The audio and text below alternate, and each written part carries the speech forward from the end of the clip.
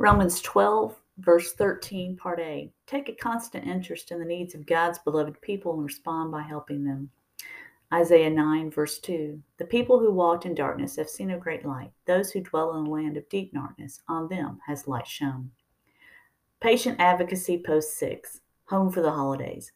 Spoiler alert. This is a plain spoken post about life with chronic illness intended to bring light to an issue often overlooked or ignored.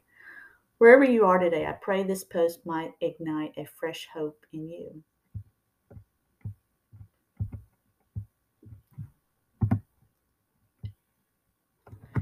In the holiday season, when all is supposed to be merry and bright, chronic illness patients often feel less than shiny. And in so doing, we can easily feel a false guilt of not belonging or deserving of the festivities around us, from our inability to overcome the exhaustion and pain of our own bodies. We can feel like we are looking in the windows, not there in the room. Chronic illnesses don't take vacations or holidays. Instead, they often break down the doors and take over at the most inopportune times when we desperately learn for a respite from them. Thus, the familiar phrase of home for the holidays takes on a whole new meaning with a chronic illness patient. I can't number how many special times I've missed from not having the strength to put on my clothes, make it out the door, sit up in a chair, and participate with you in celebration, conversation, or cookies. And then yet again, I'm home for the holidays. That's the reality, but that's not the entire picture. For when I can't go, I delight in the gifts of being included in the invitation, a text saying you missed me, or a plate of goodies sent home for me with my husband. The delight of being included supersedes the disappointment of not being there. The warmth of your understanding exceeds the defeat of another time spent by myself in the bed, that is, home for the holidays. For when you invite and include me, you accept me as I am, not as you think I should be. You are Jesus to me in your hope that I can come this time or the next. You are Jesus to me in your thoughtfulness and generosity of having a place for me. Even though your chair might be empty of my physical body, please know that I am there with you in spirit. I am rejoicing with you in the upcoming birth, graduation, marriage, birthday, anniversary, or special holiday. All of those times that are important to you are important to me. I am with and for you. I'm just in another room. I am quite literally home for the holidays. And there in that other room, I am praying for you and your special day, for joy, delight, and happiness to permeate every minute and person present, for precious memories to be made and special recipes to come out the way your mother or grandmother used to make them, for all who are there to feel welcome and loved. And most importantly, I am praying for Jesus to be there in the chair I was supposed to sit in. Scripture tells us that he loved a good party. For when Jesus is there, love is there.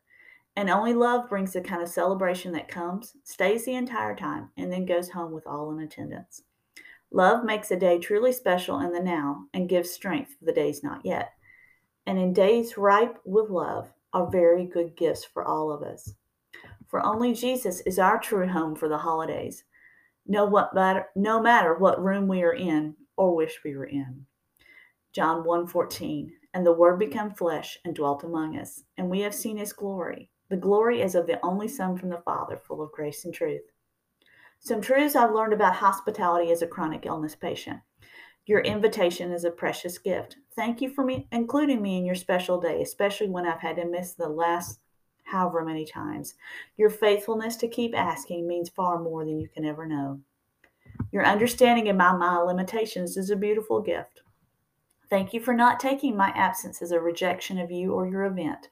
Your event has been on my calendar since you sent me the invitation. I was planning on coming, but I just couldn't do that today.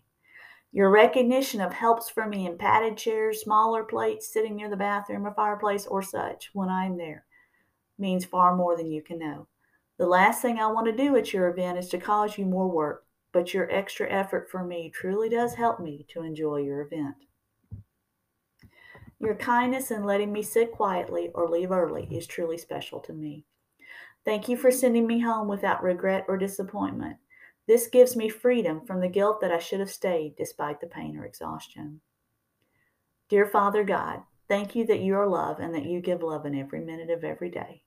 Thank you that your presence makes the ordinary moments extraordinary in joy and hope. Thank you that your good gift of your Son Jesus is a gift for the now and the not yet. Please help me to be grateful in all things, always, and at all times. Please help me to love others like you do.